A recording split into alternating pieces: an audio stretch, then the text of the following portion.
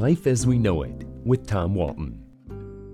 As we all move further along into the digital age, I find myself encountering a strange phenomenon.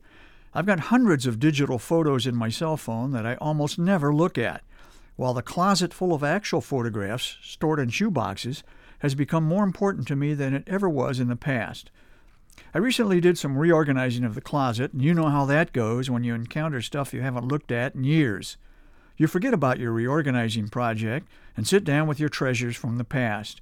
Before you know it, you've spent an hour or two reliving precious memories, and the closet is no closer to being reorganized. I keep all my old photos in shoeboxes because it's an easy way to separate thousands of pictures by the year they were taken. I know that a box marked 1986 will be filled with photos of our family's busy life in California, where we lived and worked for 14 years. Our kids practically grew up in Yosemite National Park, so the photos we took there not only show our son and daughter growing up, we get Yosemite's spectacular scenery as a bonus.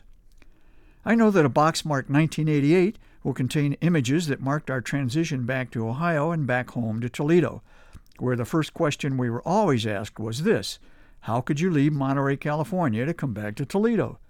That one was easy. This was home. I know that a box marked 1998 will include photos of our first grandchild, a beautiful baby girl who now is a sophomore in college. Yes, time flies when you're having fun. The sad chapters in our lives are in those boxes, too. The last photos of my dad are in the box marked 1984. The final pictures of my mom are in the box marked 1992. And the saddest chapter of all, the last pictures of my wife, who died earlier this year after 52 years of marriage. My favorite photo of my wife was the last one. We took friends to a dinner theater called La Comedia just south of Dayton, a place our son helps manage. We saw a show called $1 Million Quartet, featuring musicians singing and performing as Elvis Presley, Carl Perkins, Johnny Cash, and Jerry Lee Lewis. Though my wife was sicker than any of us realized at the time, she jumped up from her front row seat, climbed on stage to sing with the guy performing as Jerry Lee Lewis.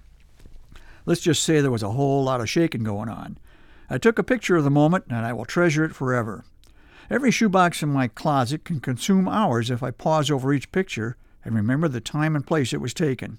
I see the smiles, the hugs, the goofy good times, and the painful bad ones. There are the awkward attempts to learn how to ski, the kayaking adventures on Monterey Bay, the frequent visits to one of the world's great cities, San Francisco, and there are pictures of political conventions covered as a journalist, Caribbean cruises, Thanksgiving dinners, motorhome vacations, high school graduations, and autumn leaves of red and gold. I suspect that if you are over the age of, say, 40, you have a closet like mine, or someplace like it where you store the memories of your life. I have assigned myself a new task, and that is to go through the electronic images in my phone and make actual paper photos of the ones that mean the most.